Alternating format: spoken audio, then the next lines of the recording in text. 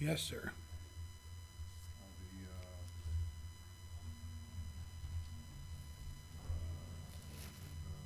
Scripture reading, is that correct for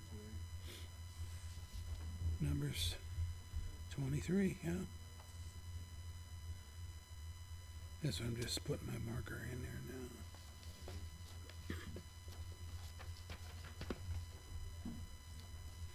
Those can go back on the pew. Behind you there. I got a little too many.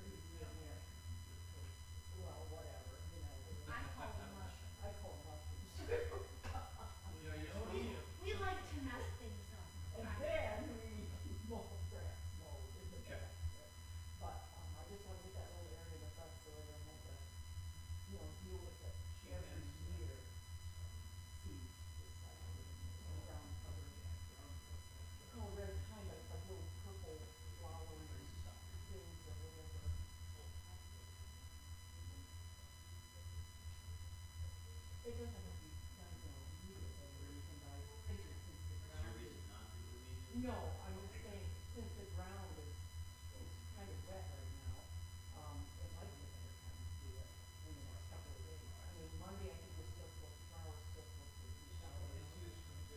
Sheila, I worked in rain every day except Friday. Okay, and that's the project anyway, so. We'll jump on it. Huh? He's all wet. Behind the ears. Bet you my kids would know what that means.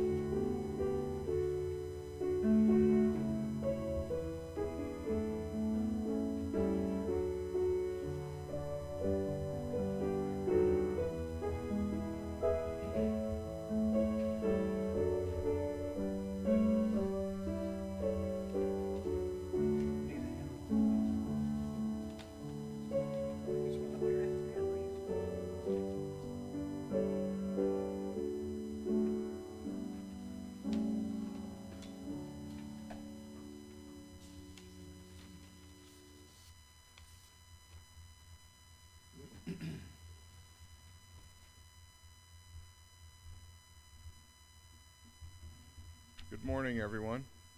Let's go over a couple of announcements if we can. We all know about the offering envelopes. We still have those, plenty of them in stock. Number 5, today is our communion service. After our morning worship, we'll take a 10-minute break and then regather. And item 6, there will be no evening service tonight or next week. We will resume our studies on May 21st. Next week is Mother's Day, correct? That must be the reason. Okay, and don't forget, on the back of your bulletins, places to take notes and ink pens up front to scribble with. I feel a little bit compelled to go over a couple of other items here that's on the bulletin that maybe we don't pay enough attention to. Over on the left side of the page it says our church praying. Please pray for Pastor Luke. For Mercy, keep her in your prayers. Pray for our country. Pray for unsaved loved ones. Pray for the sick in our congregation. Prayers for those grieving, the Steele, Roth, McLeod, Graventon, Atwood, and Stiff families. Pray for Gary Luke, Pastor's brother. He has heart issues. And also for Della.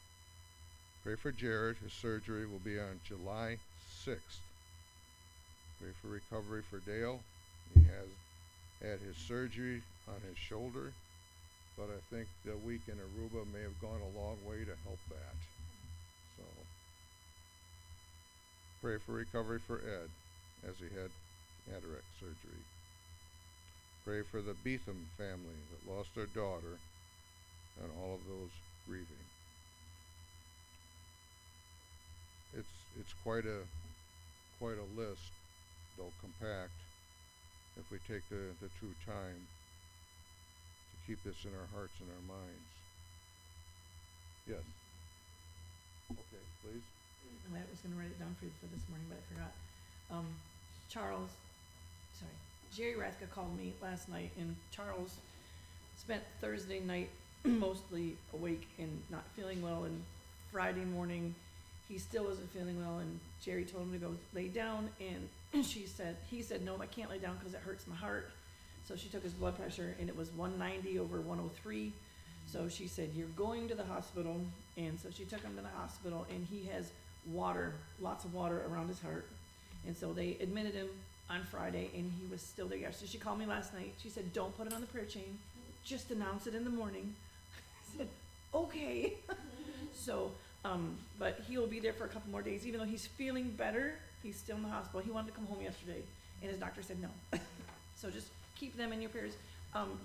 Jerry's daughter, she's the one that's ferrying her, because Jerry is 91 and Charles is 92, and they don't drive. So her daughter, who's on oxygen and not in good health, has been ferrying them back and forth, ferrying her back and forth. What's the daughter's name again?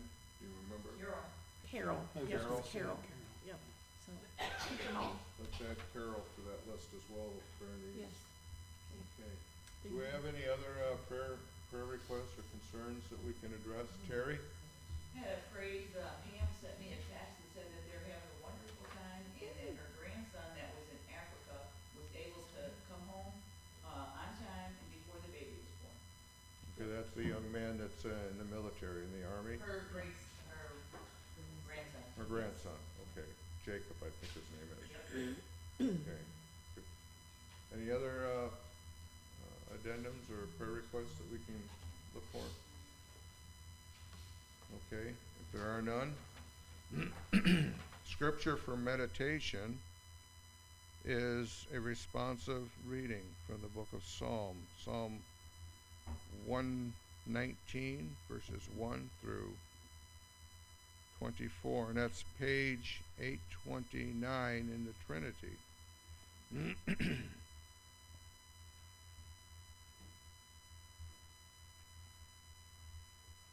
When you come to that, please stand with us.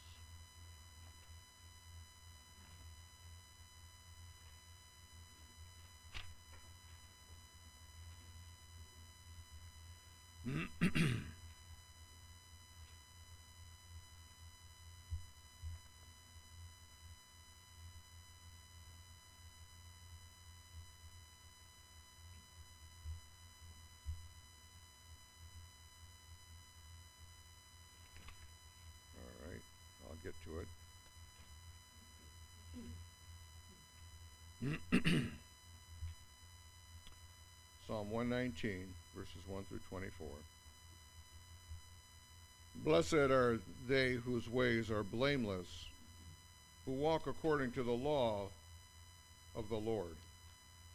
Blessed are they who keep his statutes and seek him with all their heart. They do nothing wrong. They walk in his ways. You have laid down precepts that are to be fully obeyed.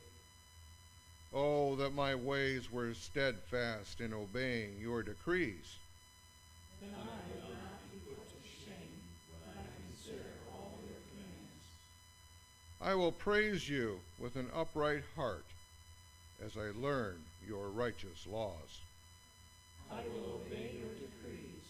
Do not utterly forsake me. How can a young man keep his way pure? By living according to your word. I seek you with all my heart. Do not let me stray from your commands. I have hidden your word in my heart that I might not sin against you. Praise be to you, O Lord.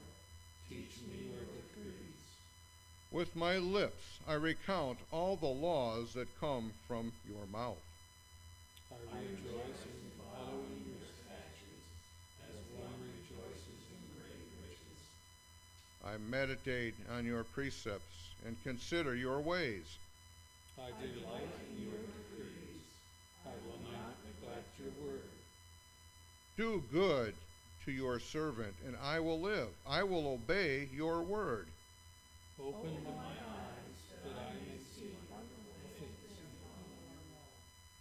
I am a stranger on earth. Do not hide your commands from me. My soul is consumed with longing for your laws at all times. You rebuke the arrogant who are cursed and who stray from your commands. Remove from me scorn and contempt, for I keep your statutes.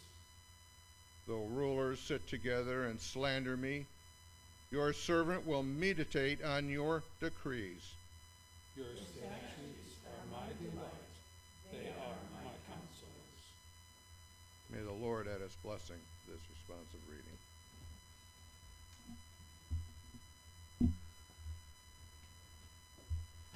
Will you take your brown hymnal and turn to number 269, 269 in the brown?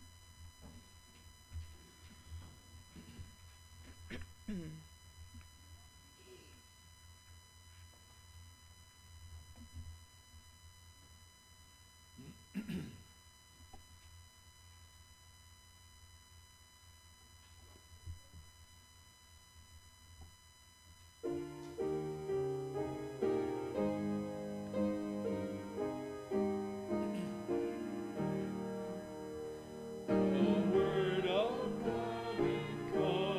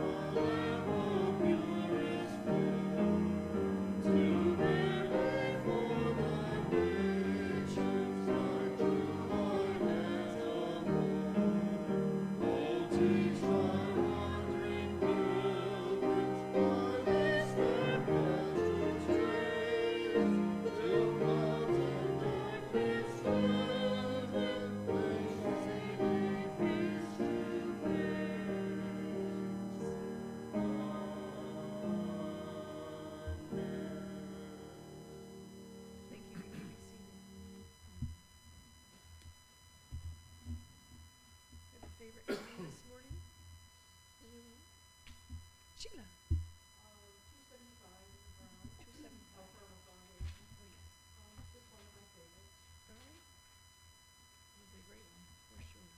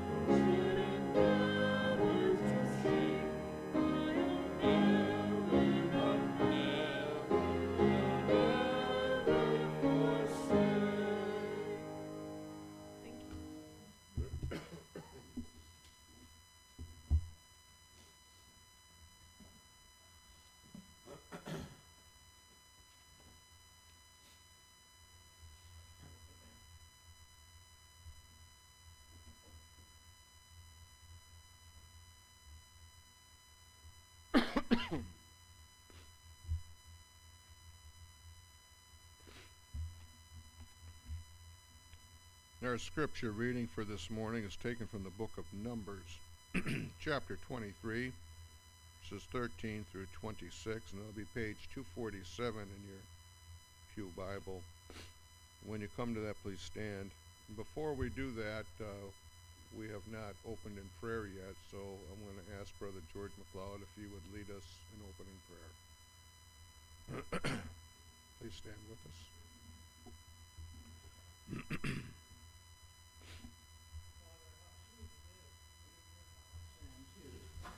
Sing praise to your name. But even more so, Lord, we anticipate hearing your word proclaimed, and we pray that you would bless it to our hearts, bless it to our minds, and help us, Lord, that our souls would be quickened and that they would enjoy and laugh and love your word. Father, we pray that you would bless our time together as we gather in your name. And we ask, Lord, that you save souls for your name's sake. We ask this in Christ's name. Amen. Amen. Now repeat Numbers 23, verses 13 through 26, page 247 in your pew Bible.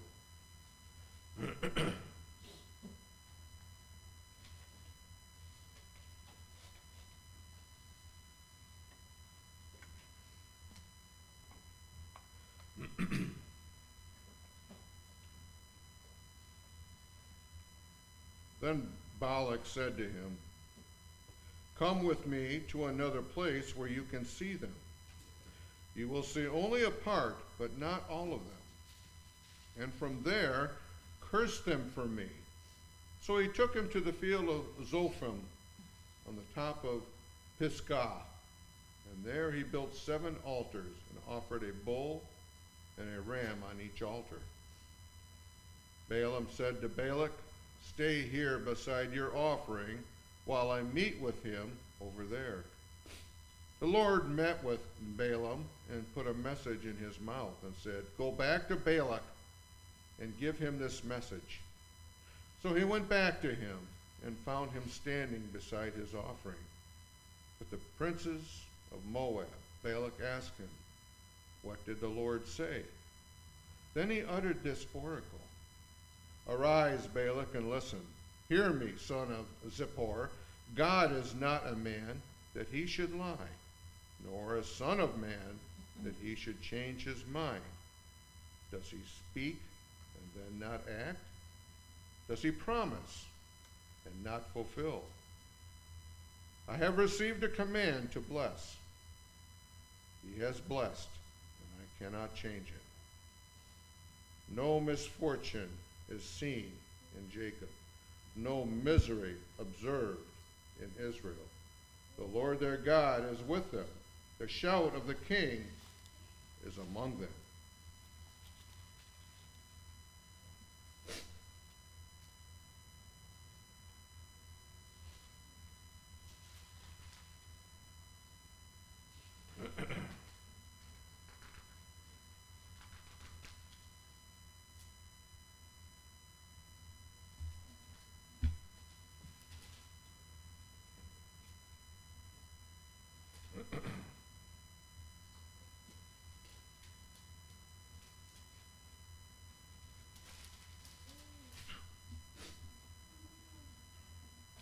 God brought them out of Egypt. They have the strength of a wild ox. There is no sorcery against Jacob, no divination against Israel. It will now be said of Jacob and of Israel, "See what God has done." The people rise like a lioness. They rouse themselves like a lion that does not rest till he devours his prey and drinks the blood of his victims. Then Balak said to Balaam, "Neither curse them all at all, nor bless them at all." Balaam answered, "Did I not tell you I must do whatever the Lord says?" Father in heaven, may you add your blessings, this providential verse, that hearts would be drawn to you, opened, and there be an acceptance of Christ in their lives. In the name of Christ,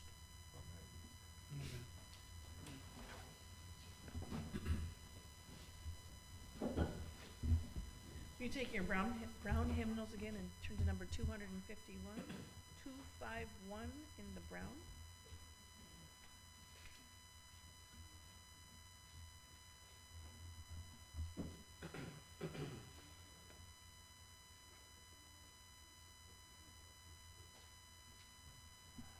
Shall we play?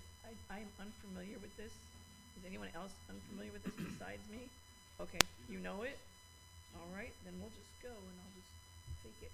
Here, Jared, can you fake it too? Of course you can.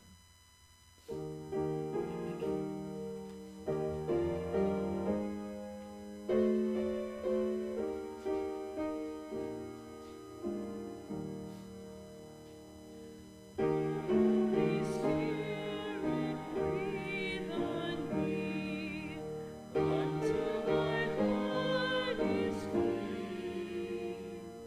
Let sunshine fill its inmost heart with love.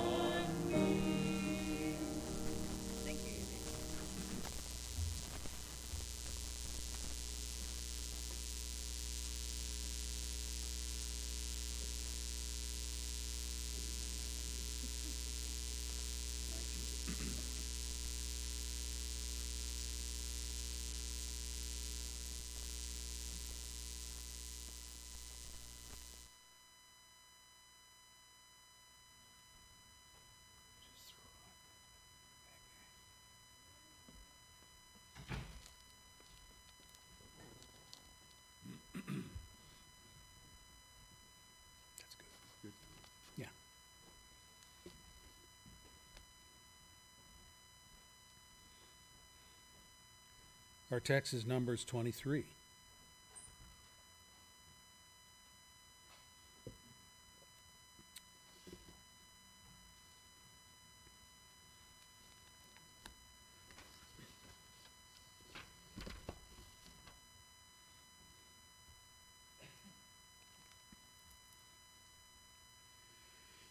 In our last study, we discovered that while we have been entrusted with faith and have a stewardship from God to utilize it for His glory, to believe in God is hard work because there are impediments that attack our resolve.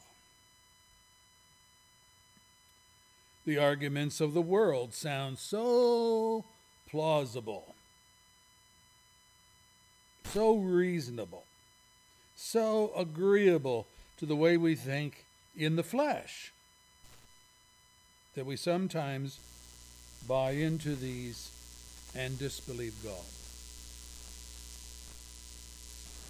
We must disbelieve God if we believe the arguments of the world, because those arguments are 180 degrees opposite of the way God thinks. Can't have it. We cannot serve two masters, Jesus taught. We cannot serve two definitions of truth, though we hesitate at times between God being reliable and the world being reliable.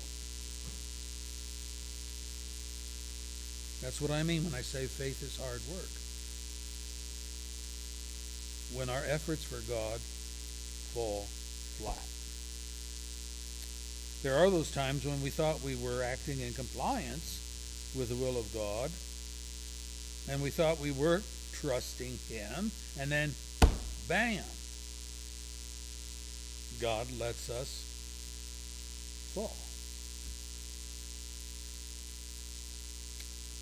The disciples could not cast out the demon in the boy that the Father brought to them because of pride and because they did not pray, they did not fast in seeking God's will. They second-guessed God. Oh, of course, God wants us to exorcise this demon. We can do this. But they discovered that faith in God is hard work.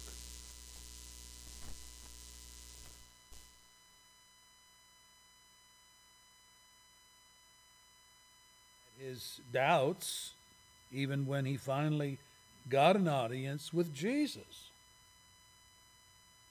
So he says to Jesus, if you can help us.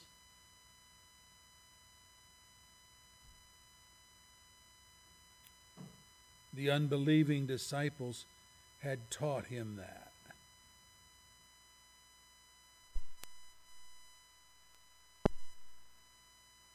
The failures of his disciples. We do the same. People let us down, and so we think God will let us down too.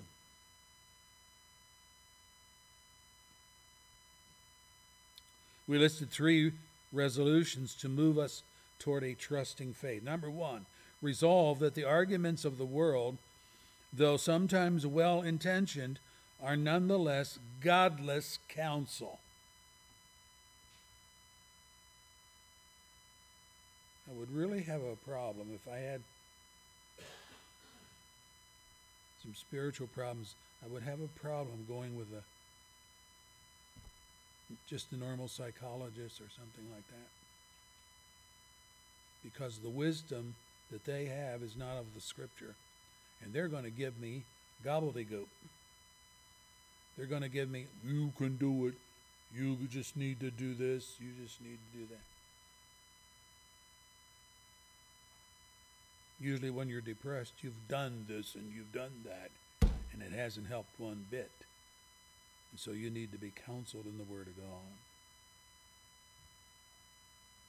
So resolve that the arguments of the world, though sometimes well-intentioned, are nonetheless godless counsel. They are. Secondly, resolve not to let another person down by failing to pray for him or her. When someone says, will you pray for this, or you need to pray for that, and you hear about it and it comes out on the prayer chain, on the prayer list, do it. Do those prayers. They're not just in there to take up room on the bulletin. They're in there because there's need. And we are saying we can't solve it. Only God can solve it. If you don't pray about this, it ain't going to get solved. And I'm not knocking doctors and nurses. They're wonderful in their applications of their skills. But there are things the doctors can't do that our God can. Thirdly, we looked at the fact that we're to resolve not to attribute to Jesus the failures and inadequacies of his disciples. Don't do that. It is not true faith to believe that God can do the impossible. We must believe that he will do the impossible. That's where real faith comes in. Anybody can say, oh yeah, I believe God can do such and such. Do you believe that he will when you pray and ask him for intervention? That brings us to today's subject. We're going to talk about the promise-keeping God.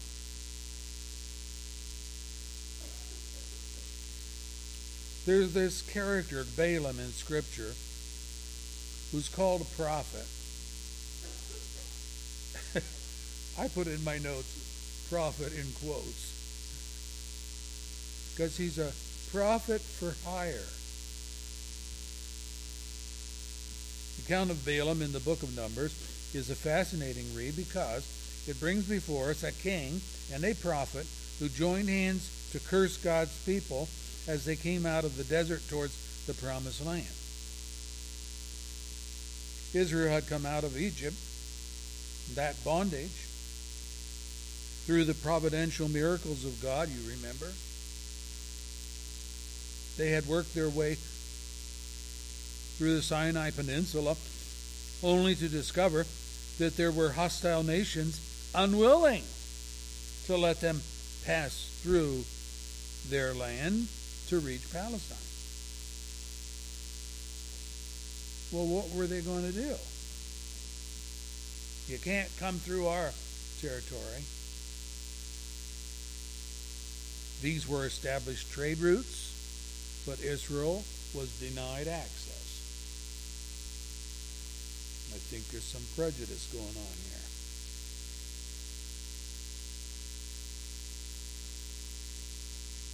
More than that, these nations attacked them.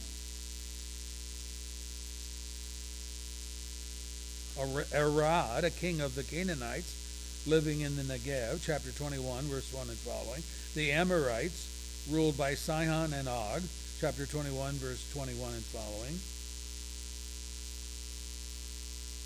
So these nations were putting some armor to their threats. You're not coming through this land. Oh, and if you try, we're going to attack you. And they did.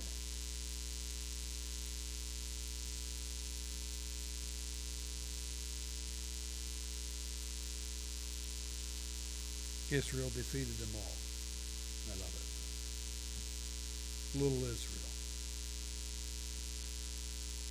So when Balak, king of the Moabites, saw this, the Bible says, Moab was terrified because there were so many people, that is the Israelites. Indeed, Moab was filled with dread because of the Israelites. Chapter 23 of Numbers, chapter 22, Verse 3.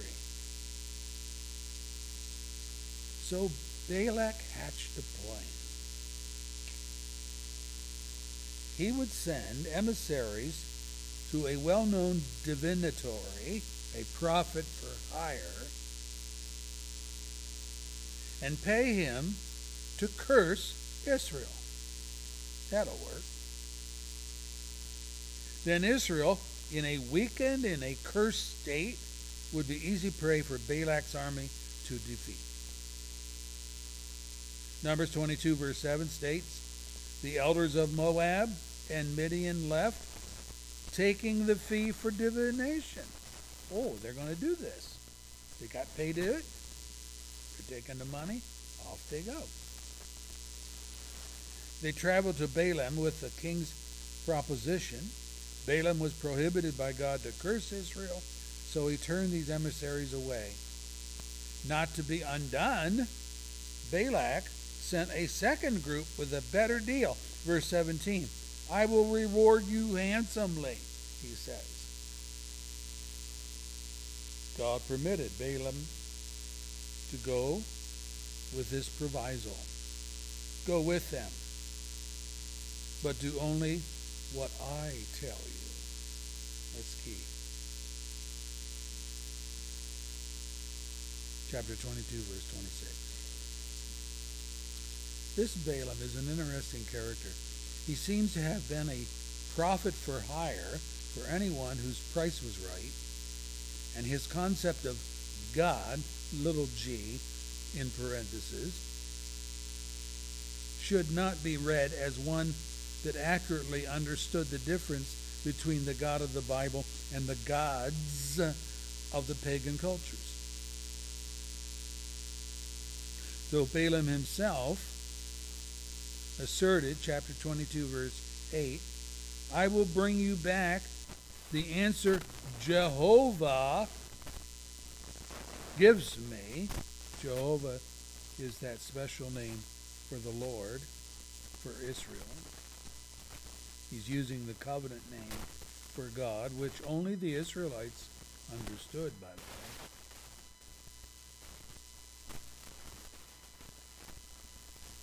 Moses, the writer, corrects him, saying, verse 9, God came to Balaam, God, Elohim, God in the plural, different word, the triune God, yes, but also for the gods of the nations, meaning their idols. So Moses, through this subtlety in the text, was saying, Balaam, you may claim to be a prophet of Jehovah, the covenant God of Israel, but you are nothing more than a prophet of the false gods of the nations. The God of Israel has come to you. He has spoken to you, but it is by way of correction. It's by way of restraint, and not in approval of the bribe you took to curse his people. But Balaam was a pagan. As such, he was willing to use his occult powers to do anything for a price.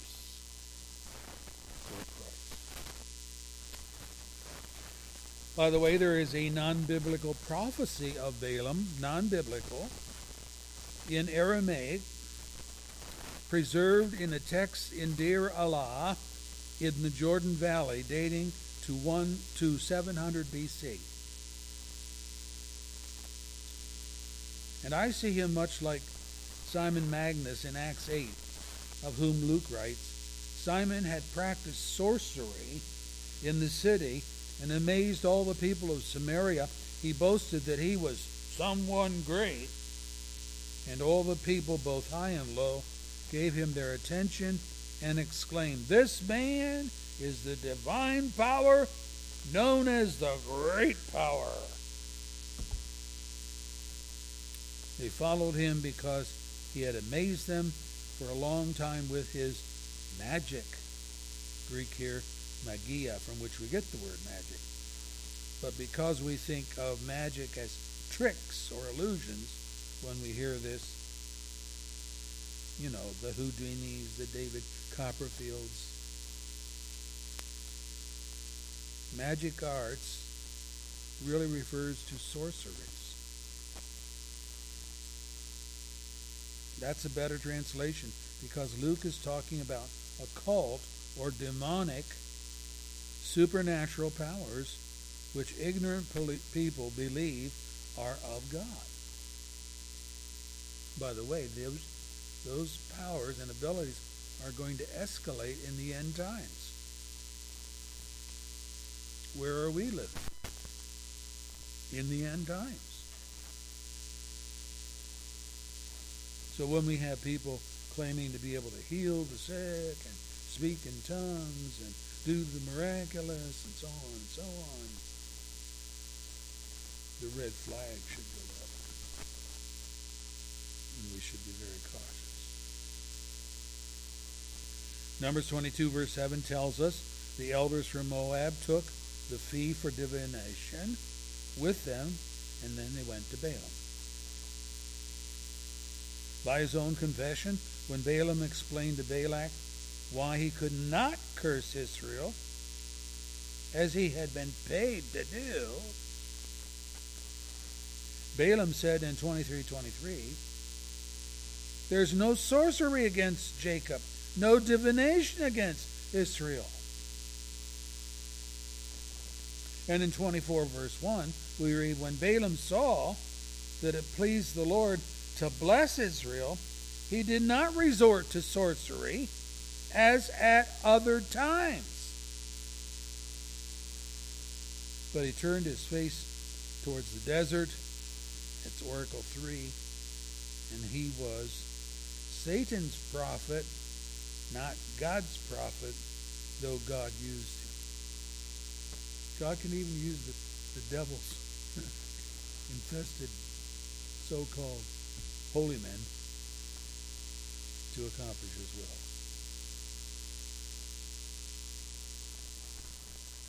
Secondly, he gave true words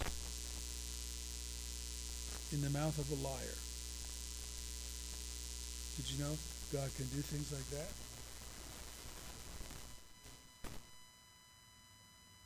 I think it is self-evident that Balaam went with the emissaries of King Balak because he had every intention of carrying out the king's wishes.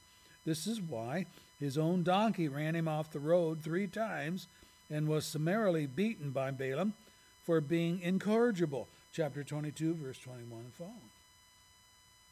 The donkey had more sense than he did.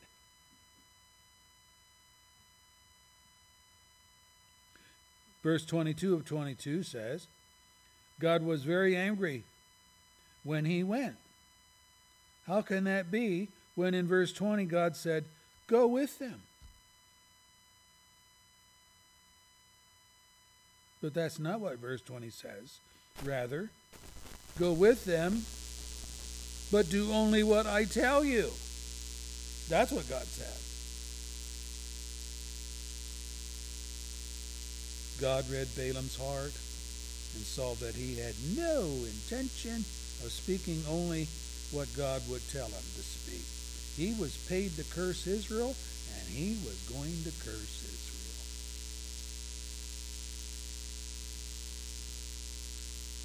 The angel of the Lord stood to oppose him on the road, and the donkey saw and feared what Balaam did not. Peter, in speaking of the false teachers who are to come in the end days, described them this way.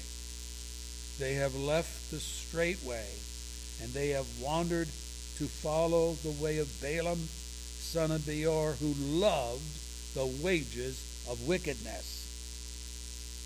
But he was rebuked for his wrongdoing by a donkey, a beast without speech, who spoke with a man's voice and restrained the prophet's madness.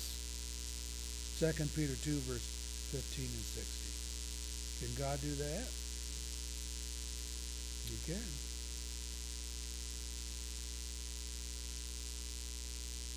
By the way, it really is madness to think that one can go against the express will of God and get away with it. Well, boy, he was going to try.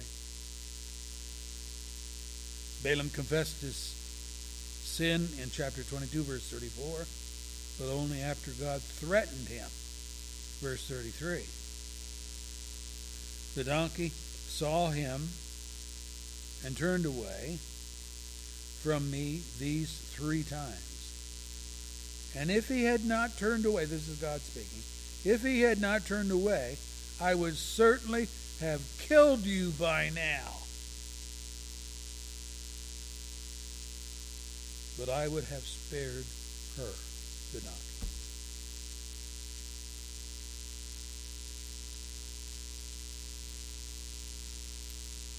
Then the reason we see Balaam very careful to prophesy to Israel only what God says to prophesy in chapter 23 is not because Balaam is a true prophet of Jehovah and is compelled by his faith to prophesy the truth, but because God had pledged to kill him if he steps out of line, as he was secretly planning to do. But God could read his heart.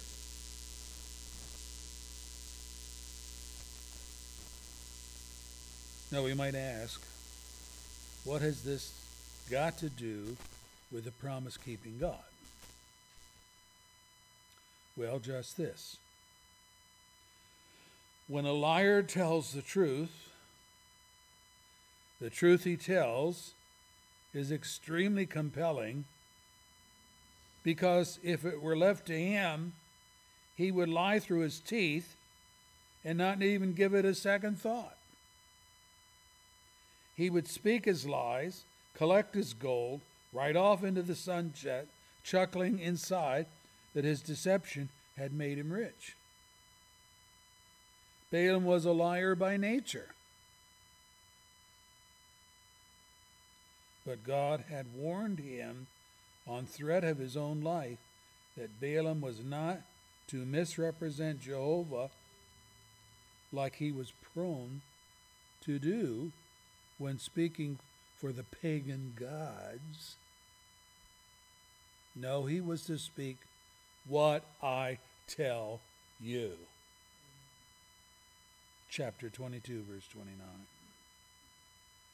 And this is precisely why what he primarily did. And Balak, the king, he went ballistic. This is not what I paid Balaam to do. You're to curse Israel, not bless them. And I paid you to do that. Whoa.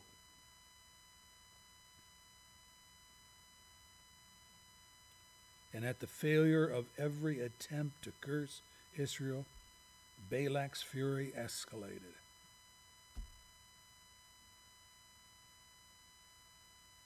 But each time, Balaam's answer was, here it is, must I not speak what the Lord, what Jehovah puts in my mouth? 23, verse 12, verse 26, chapter 24, verse 13. He keeps coming back. I can't do it. I have to speak what the Lord has me to speak. Now, this is not the confession of a truly repentant man,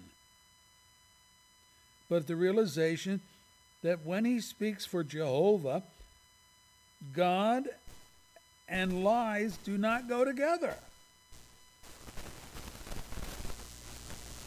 And if he tried to force the issue and lie anyway by cursing Israel in God's name, a death sentence awaited him. That's pretty serious. Isn't that interesting? God was saying, just tell the truth and live. I'm not asking you to lie for me or about me. I want you to tell the truth, for it is as Jesus taught the people of his day, you shall know the truth, and the truth will set you free. John 8, verse 32. Lies do not liberate. Instead, they enslave. They cause people to bank on what is false and commit themselves to deception. Here then, Balaam's words from God in verse 19 and 20. God is not a man that he should lie, nor a son of man that he should change his mind. Does he speak and then not act? Does he promise and then not fulfill? I have received the command to bless. He has blessed, and I cannot change it. Wow. Get the principle here. God is not a liar like men, so there's no need for him to lie. You ever ask yourself why? Why do men lie? Well, many reasons. To cover up sin. God has no sin to cover up. Men lie to trick people into believing a deceitful statement in order to get their way. God always gets his way.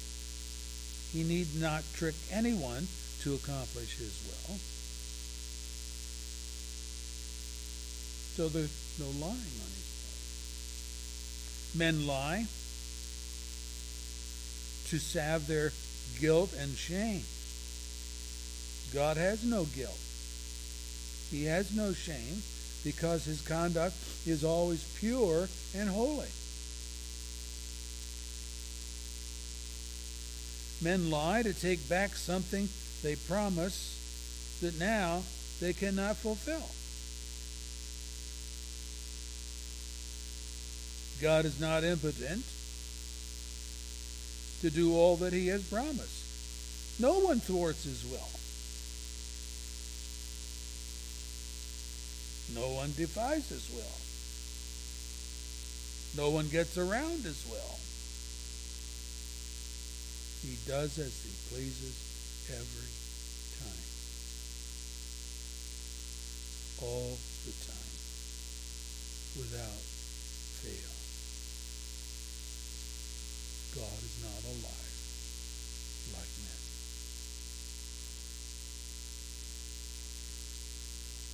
That brings us to the subject, the will of God to keep his promises.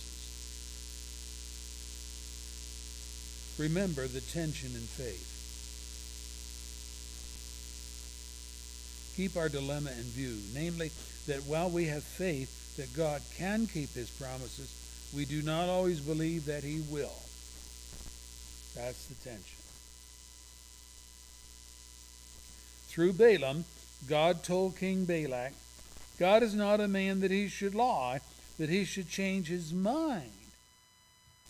Does he speak and then not act? Does he promise and then not fulfill? Verse 19, and the answer is never. Never. This is the heart of the issue, isn't it? I do not think that any true believer would ever accuse God of lying or of saying things he did not mean, but that is not how we phrase our doubts. We phrase our doubts by saying things like, the Bible says when we pray, we should pray for things in accordance with God's will. I prayed for such and such, but God did not answer me. So, I guess what I prayed for was not God's will. Yet secretly, we may be thinking, the thing I asked for is in the Bible. So God did not keep his word to me.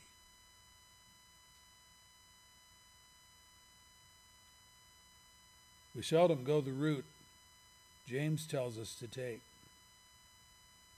You know that the testing of your faith develops perseverance. Perseverance must finish its work so that you may be mature and complete, not lacking anything. James 1, verse 3 and 4.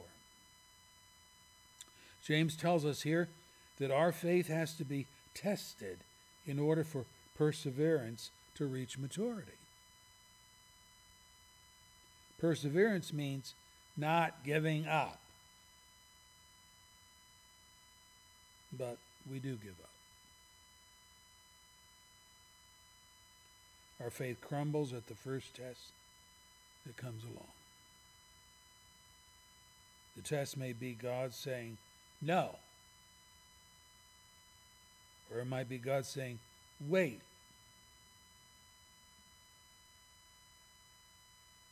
Or God might be saying, not that, but something better.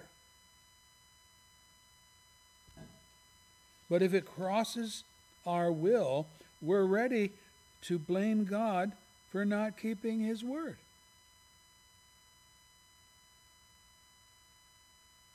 But there's more here.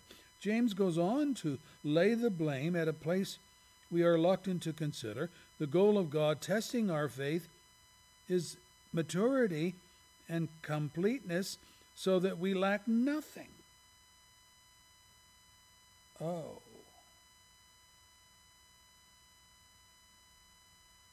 We know if any of you lacks wisdom, he should ask God, who gives generously to all without finding fault, and it will be given to him or her. Meditate here just a minute. James is talking about our prayer life, and he's saying that if we lack something, we should ask God for it, and it will be given. And he lists wisdom. We have a lot of Bible verses that tell us that God is the source of all wisdom and that encourage us to seek wisdom from him. Solomon, the king, most notably praised and blessed with wisdom to answer his prayer, told his sons, let me read it for you. And if you call out for insight and cry aloud for understanding, and if you look for it as for silver and search for it as for hidden treasure, then you will understand the fear of the Lord and find the knowledge of God. For the Lord gives wisdom, and from his mouth come knowledge and understanding. Proverbs 2, verse 3 and following. Daniel's contemporaries were stumped by the vision of the king, which he demanded his wise men interpret on threat of execution if they failed. You remember that story. We read, during the night, the mystery was revealed to Daniel in a vision. Then Daniel praised the God of heaven and said, Praise be to the name of God forever and ever. Wisdom and power are his. He changes times and seasons. He sets up kings. He deposes them. He gives wisdom to the wise and knowledge to the discerning. Daniel 2, 19 and 12. That's the source of this. And who can forget Jesus' sweeping promise? Ask and it will be given to you. Seek and you will find. Knock and the door will be opened to you. For everyone who asks receives. He who seeks finds. And to him who knocks, the door will be opened. Which of you, if his son asks for bread, will give him a stone? Or if he asks for a fish, he'll give him a snake? If you then, though you are evil, know how to give good gifts to your children, how much more will your Father in heaven give good gifts to those who ask him? Matthew 7, verse 7 and following. So Jesus says, ask, seek, knock. Without specifying any particular thing other than the truth that God only gives good gifts to his children. James uses the example of wisdom, which all of us need, but more importantly, what God has promised to those who seek it. We have in this request, then, a promise made to us by God. So far, so good.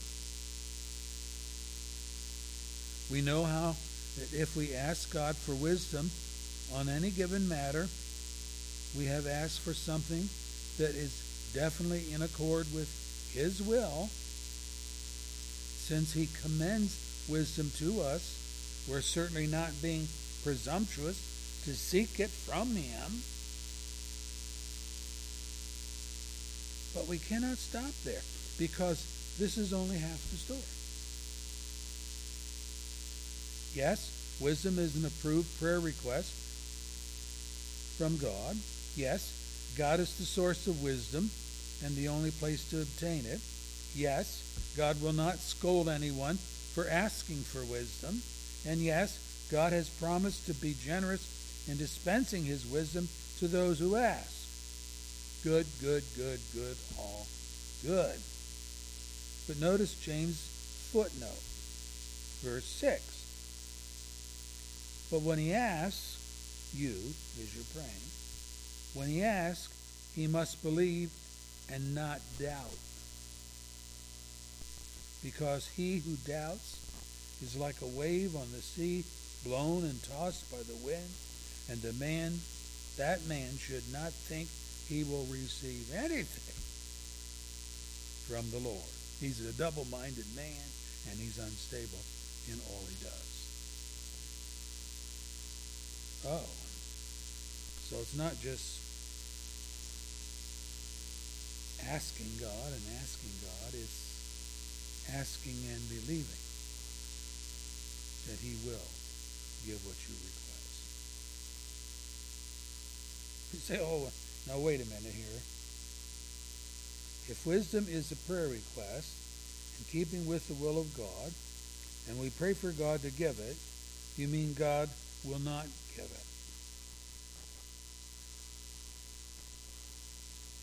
Well, not if your prayer is devoid of the faith that believes he will keep his promises. Not if your faith is mixed with doubt. Not if your faith is wavering between, I know he will, and I hope he will.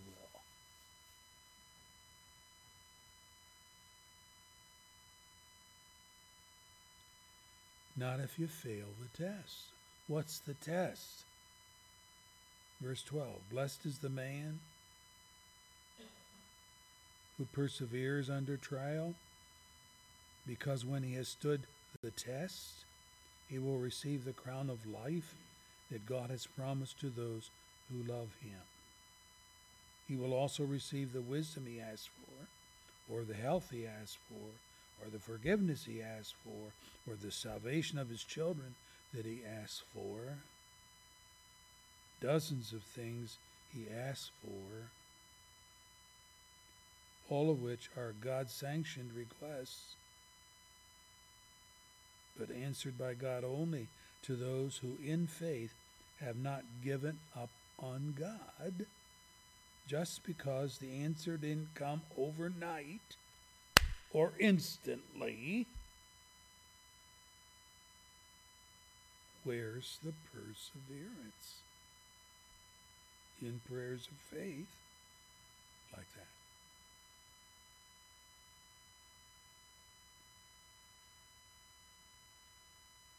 Let me give you 3 elements to the prayer of faith, all of which must be present if we expect positive answers. Number 1, your request has to be something God approved.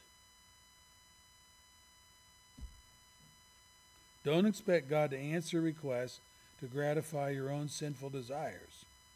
James says in chapter 4 that the first problem is that we do not ask God. But then he's quick to add, when you ask, you do not receive because you ask with wrong motives. that you may spend what you get on your own pleasures. James 4, verse 3. That's interesting. We're praying that God will enrich us, that He will please us, that He will satisfy our desires. Secondly, your request has to be made to God in faith, believing that He will grant it to you. Doubts are like they're like throwing water on hot coals. Creates a lot of steam, but it dampens the fire.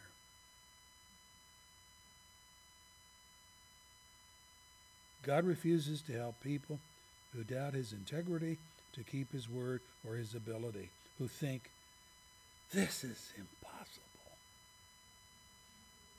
All the while, they are asking, that means they're going through prayer motions, but not faith.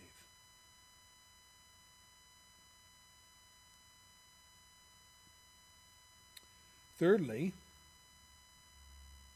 you have to pass the test of perseverance. Maturity comes no other way. If you pray once and give up, you failed the test. Now, it isn't that God cannot answer your first prayer, but depending upon God is not instilled in people who think that all they have to do is snap their fingers and God will jump.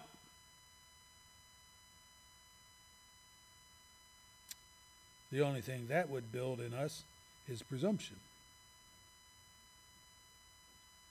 The notion that God exists for us rather than we for Him.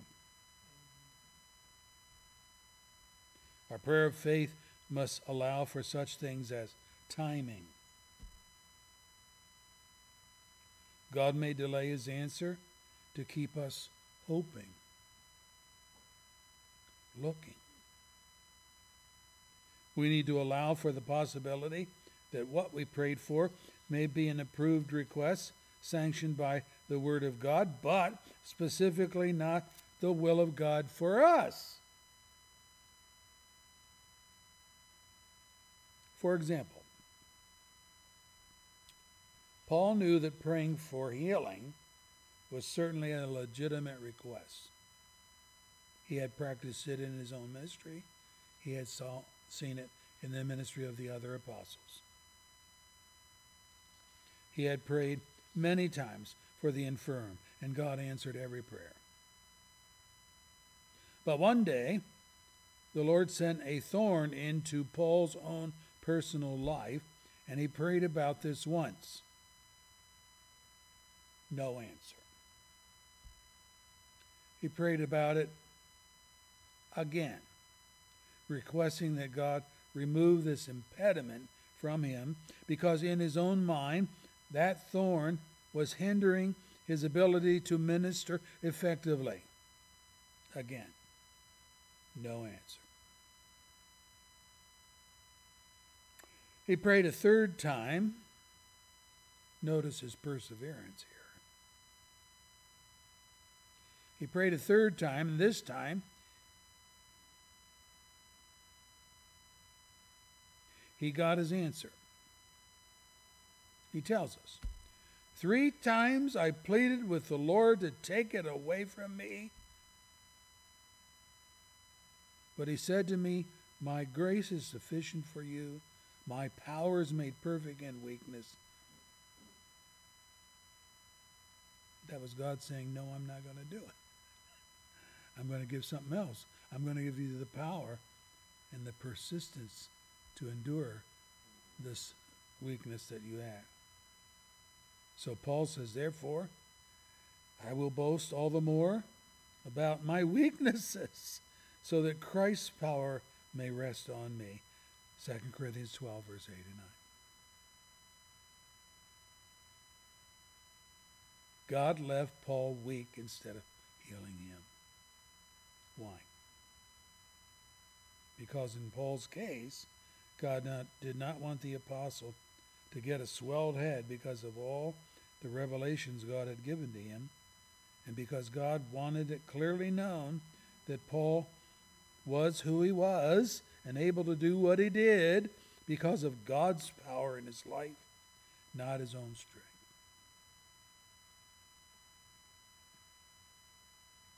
The prayer of faith has to be open to this. You cannot pray dictating to God what he must do. Even if you found the prayer request plainly taught in the Bible. That's what's wrong with the health, wealth, and prosperity preachers on TV.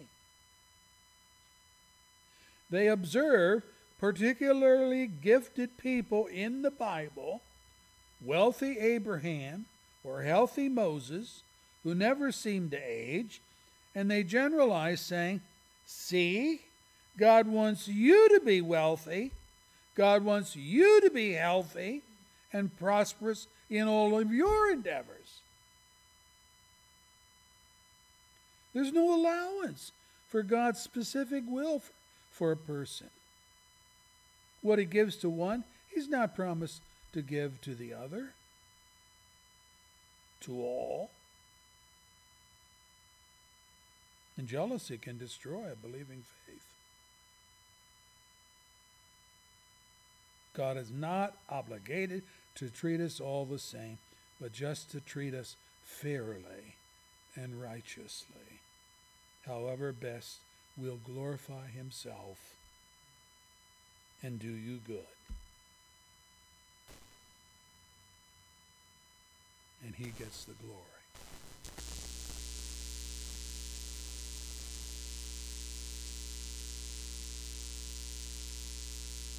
This whole idea of looking in the scripture and finding a prayer request that God answered, and then pigeonholing that and say, see, I can pray for that same problem, and God is going to heal me, or he's going to give me the money I need, or he's going to save my son or daughter, whatever.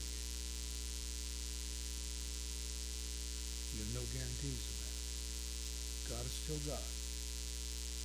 And you ain't it. You ain't him. Now we have examples of God keeping his promises. Hebrews 11 is the by faith chapter. You know it. So I have to be selective here. Let me pick out a few. God has promised many times over in the Bible that he will bless those who keep his commands and live righteously before him. Verse 5 states, by faith Enoch was taken from this life so that he did not experience death. He couldn't be found because God took him away. For before he was taken, he was commended as one who pleased God, and without faith it's impossible to please God, because anyone who comes to him must believe that he exists and that he rewards those who earnestly seek him. Hebrews 11, verse 5, verse 6. Enoch is one of only two people who never died, Elijah being the other. But the remarkable thing is that Enoch's righteous life was lived in the days before the judgment of Noah's flood. Why judgment? The Lord saw how great men's wickedness on the earth had become, and that every inclination of the thoughts of his heart was only evil all the time. Genesis 6, verse 5. Enoch walked with God in holiness at one of the most decadent, immoral, and wicked times of human history. Faith to stand against the tide of human depravity was something he did, and he was rewarded. God just took him. Noah built his ark. Why? Verse 7. Being warned about things not yet seen. Wait, what things? Well, things like no rain. Genesis 2, verse 6 says that up until the flood, the earth was watered with a mist rising from the ground, so there had never been floods. there had been no judgments from God. By his faith, Noah condemned the world and became the heir of righteousness that comes by faith. He believed judgment was coming while the world mocked and made fun of him. The building of the ark was his faith in action, believing God's threats to be real, and the flood came.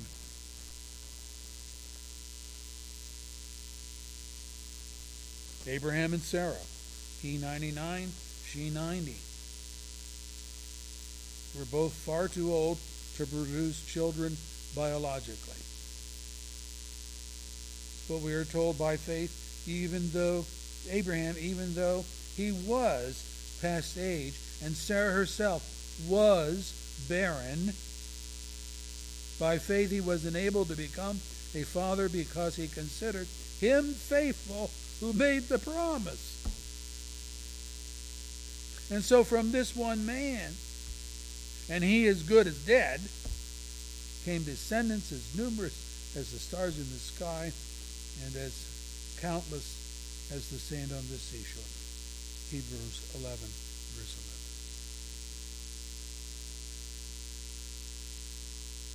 11. Again, Abraham's faith was challenged by God when God commanded him to take that child of his old age and sacrifice Isaac on an altar. And we read, by faith Abraham, when God tested him, offered Isaac as a sacrifice. He who had received the promises was about to sacrifice his one and only son, even though God had said to him, it is through Isaac that your offspring will be counted. Hebrews 11, 17, 18. So we ask, how could a man do what he was going to do to his own son? Verse 19, Hebrews 11. Abraham reasoned that God would raise the dead, and figuratively speaking, he did receive Isaac back from death. Figuratively speaking, because you remember, God halted Abraham when he drew the knife to slay his son, and he said, do not lay a hand on the boy. Do not do anything to him. Now I know that you fear God, because you have not withheld from me your son, your only son. Genesis 22, verse 12. Abraham so believed the promise of God that through Isaac the nation of Israel would come, that even if he had slain Isaac, God would raise him to life again to fulfill his promise. And that pleased God.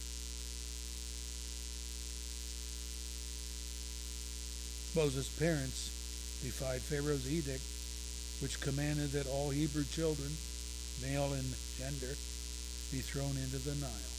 Why? Because in the Nile it was full of crocodiles. They'd snap those kids up like nothing. I was watching I guess it was a kind of a documentary on the Nature Channel. And they were advertising, or not advertising, but they were describing these crocs that are in a certain part in the Amazon. They're huge. They're 25, 30 feet long. They have jaws that open and can chomp down on a full man. 25, 30 feet, that's from the back door of our sanctuary to this table up there. How'd you like to meet that in the water? That's the Nile. That's the Amazon. They're called saltwater crocs. They're bigger than freshwater crocs.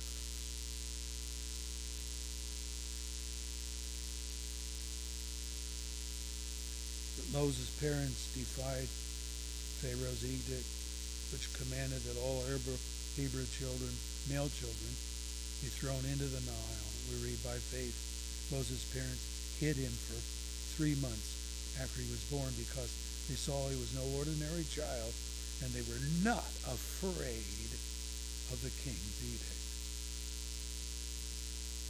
See, that's faith, verse 23. They didn't do what they did because they were afraid. They were not afraid. But neither were they going to submit to the king's edict, which they knew to be immoral. Not killing our son, not making him fish food. And Egypt at this time was a land enforcing infanticide of Hebrew children, discriminating, and murder. China today has a compulsory abortion law directed towards female babies.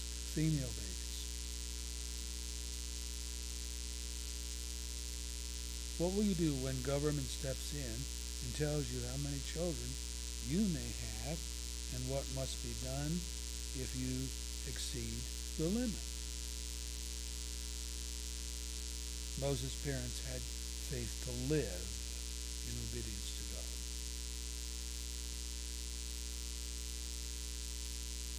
Jacob and Joseph had dying faith. By faith, Jacob, when he was dying, blessed each of Joseph's sons and worshiped as he leaned on the top of his staff. And by faith, Joseph, when his end was near, spoke about the exodus of the Israelites from Egypt and gave instruction about his bones. Verse 21, verse 22. These people lived their lives believing not simply that God could keep his promises, but that he would keep his promises. Faith for the impossible. Like the Red Sea crossing. The faith of Rahab, that believed even a prostitute like her could be forgiven and saved by God.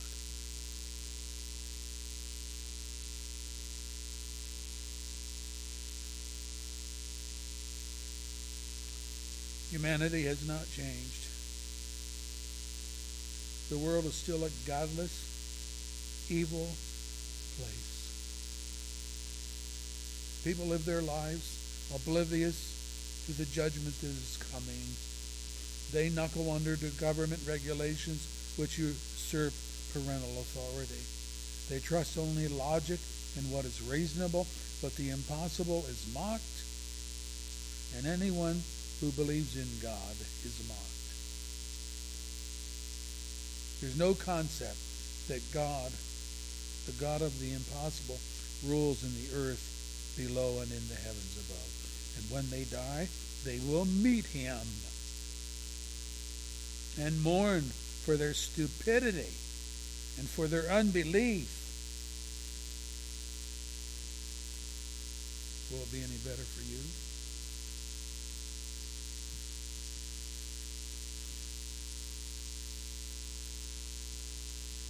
God's promise is this. Let me read it for you. Let the wicked forsake his way, and the evil man his thoughts. Let him turn to the Lord, and he will have mercy on him. Let him turn to our God, for he will freely pardon. Isaiah 55, verse 7. Come to Christ today. If you believe it, discover for yourself the integrity of our promise-keeping God. He said it. He promised it. He will do it. And our hope and our security is found only not in the promises of men who are liars, but in the promise of God, the scripture says, who cannot lie. Who cannot lie. Our Lord, we thank you for your wonderful promises. We thank you that you are a promise-keeping God. And though some of the promises look far-fetched, certainly to the people of the world, they're not used to trusting you for anything. They're just manipulators. They're the ones that rely on their own wisdom, their own prowess, their own abilities. They have no time for God. They go to no church. They do no prayers. They read no Bible. They just live. And they live for self. But all of that's going to come crashing in on them in the day of judgment. Because God has given enough witness of your reality to this careless world. Everywhere we see the hand of God at work. If in fact we just open our eyes. But instead we have things like evolution that says, well, that's how we came to be. It's talk about something so unscientific, so against reality.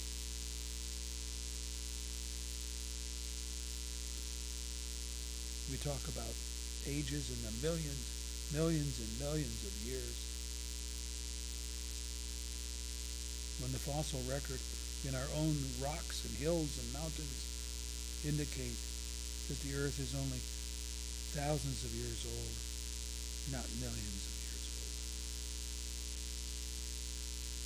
If we had a mind to believe the real evidence, we could figure this out. Thank you for the Christian scientists who are working on these things. Our faith is emboldened, and we are encouraged. We're not stupid people. We're trusting in the God of Scripture, whose wisdom personifies everywhere we look. Thank you, dear Lord, for granting us your wisdom. Bless us as we seek your face. Bring us into the safe harbor of your kingdom in your good time. Amen.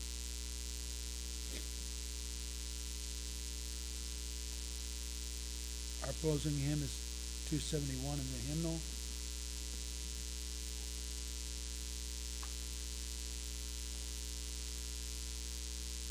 Going to take a short break and then regather for our communion. Jared's going to lead that for us. Standing on the Promises. Don't you think this is a great hymn? And it goes along with the sermon so well. That's why I chose it. We have to stand on the promises of God.